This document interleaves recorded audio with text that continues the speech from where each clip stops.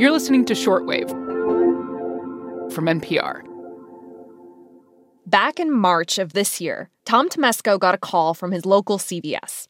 They could give him a COVID vaccine, the first of 2 doses, if he could rush over in 10 minutes. And so that was actually pretty ideal for me because I didn't have the time to stress about it.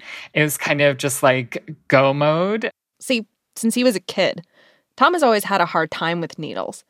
It's not really about the pain for him, he says, but the idea of needles.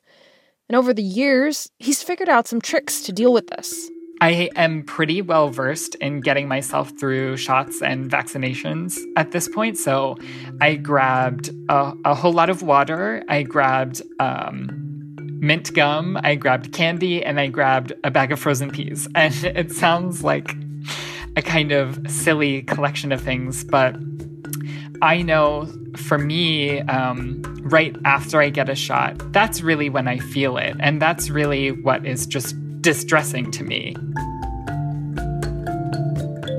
Right after any shot, Tom says his blood pressure crashes like an elevator with a cut cable. He gets sweaty, dizzy. He'll sometimes pass out. That's when his supplies come in handy.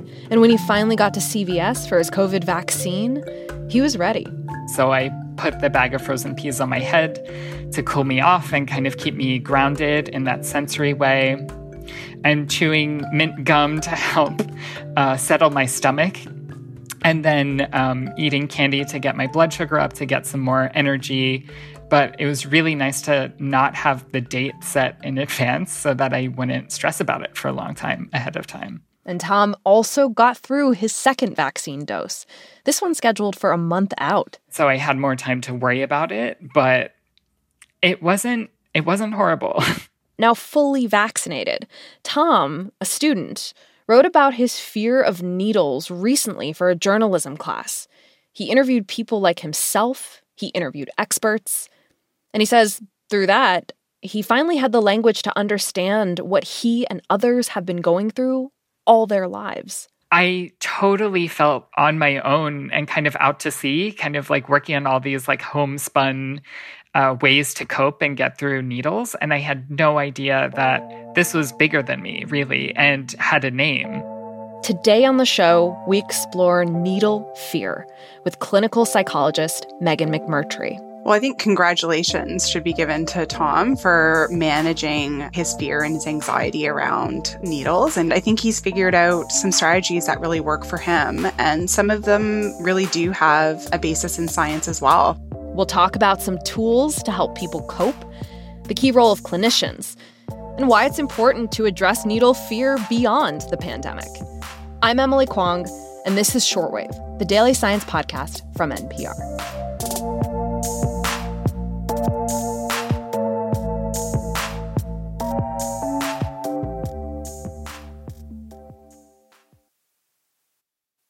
Okay, today we're talking to Megan McMurtry, an associate professor in psychology at the University of Guelph. She's also director of the Pediatric Pain, Health, and Communication Lab. And looking at the best estimates, Megan says 1 in 10 people experience a high level of fear of needles, and that they'll delay or avoid vaccinations because of it. But she says we need to really think of fear and anxiety around needles as a spectrum. And so when we think about needle fear, it can be a combination of sort of low anxiety and fear right up to extreme anxiety and fear. And when we have that combination of extreme anxiety and fear, the anxiety is going to lead to people wanting to avoid even talking about needles, seeing pictures of needles, definitely going to get one they want to avoid. And then that combined with extreme fear, that leads to wanting to kind of escape the situation when they're in it, right? It's quite a strong response. And so that really high level and combination of fear and anxiety can meet what's called blood injection injury phobia, which is really a mental health diagnosis. So often, people are referring to needle phobia out there in the media, and not all levels of needle fear, warrant a diagnosis of a phobia. That's really the extreme end. But we need to care about individuals who have even higher levels of needle fear, or sort of at that high end, even if they don't have a diagnosis of a phobia, because they still may be really sort of suffering and avoiding healthcare. And so we want to be able to help them if we can. Yeah. The thing that's really interesting about having this conversation now, of course, is we're obviously in the middle of a pandemic and a big public health moment where we're trying to get as many people vaccinated as possible. And that vaccine is delivered through a needle system. How do you think we're all handling needle fear right now?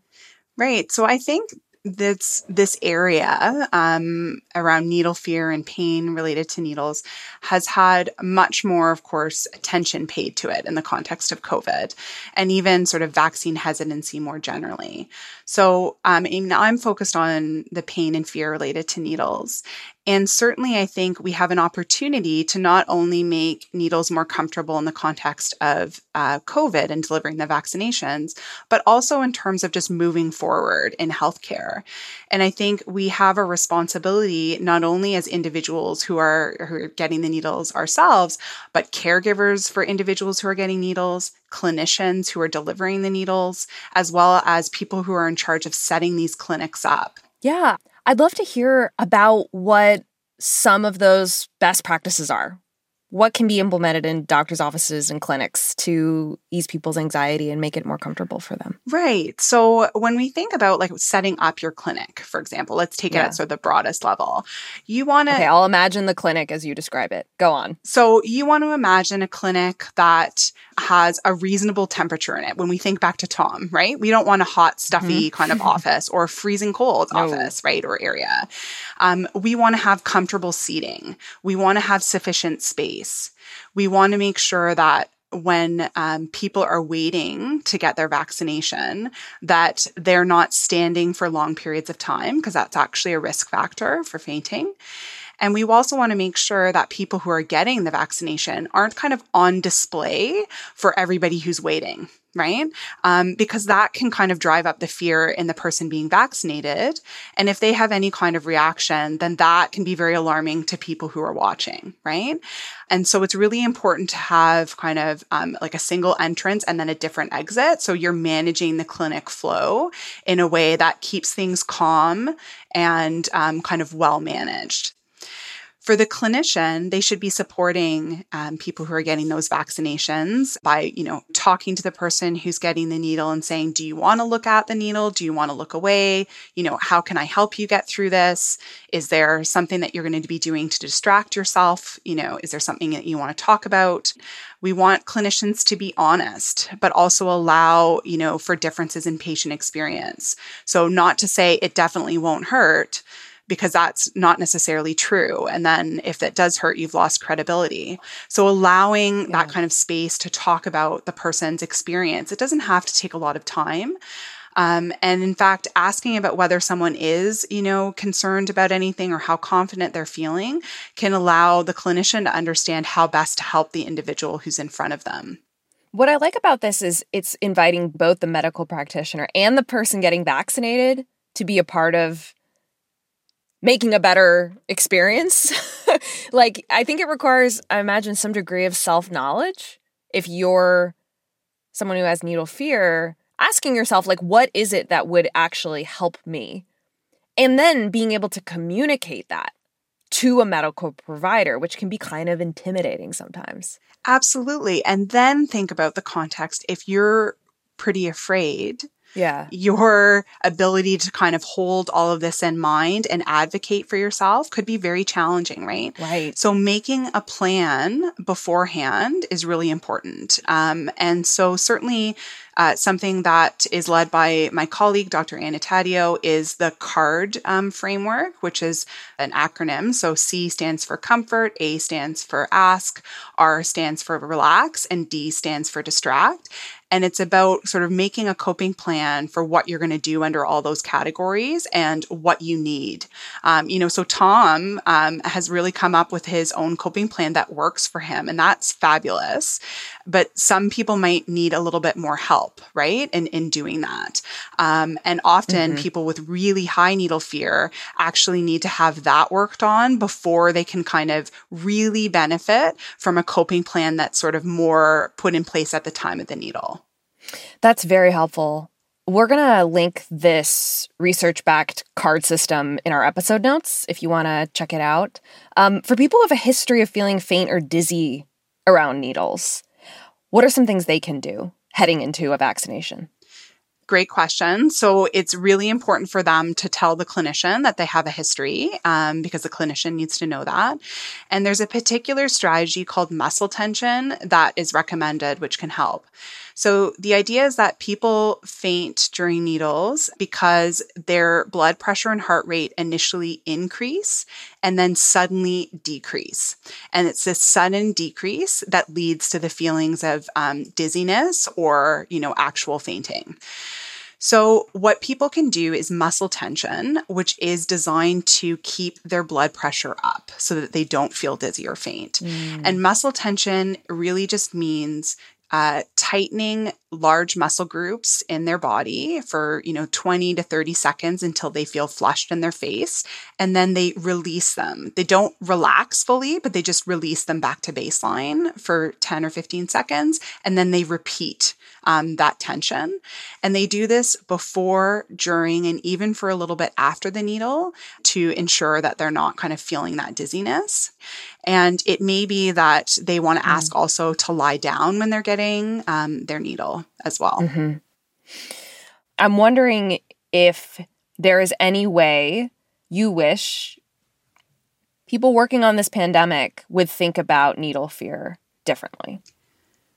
I guess I would even make a bigger wish, Yeah. which is for all of us to think about needle fear differently, that it's not somebody's choice to simply be afraid, and that we can all take steps to support individuals in facing their fear and having comfortable needle procedures, because they're so important to healthcare generally. A lot more attention has been paid during the pandemic, but, needle procedures are used to diagnose, prevent, monitor, treat healthcare conditions, across the lifespan.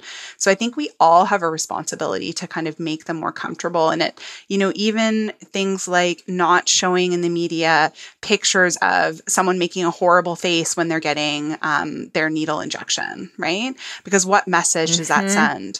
I've actually tried really deliberately not to use the word shot because it sounds like quite violent, actually, right? The way we talk about needles in our everyday language, I think, can be a bit problematic because we tend to really dismiss needle fear.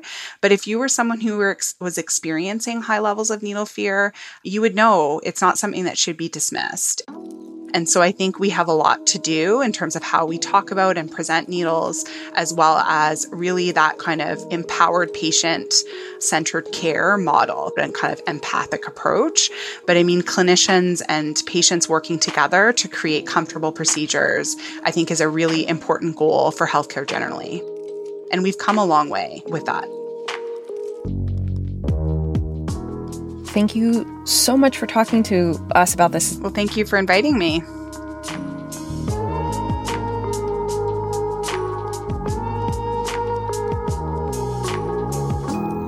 Today's episode was produced by Rebecca Ramirez and Viet Le. Viet also gave this piece a stellar edit.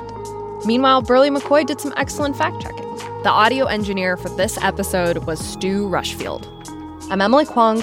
Thanks for listening to Shortwave, the daily science podcast from NPR.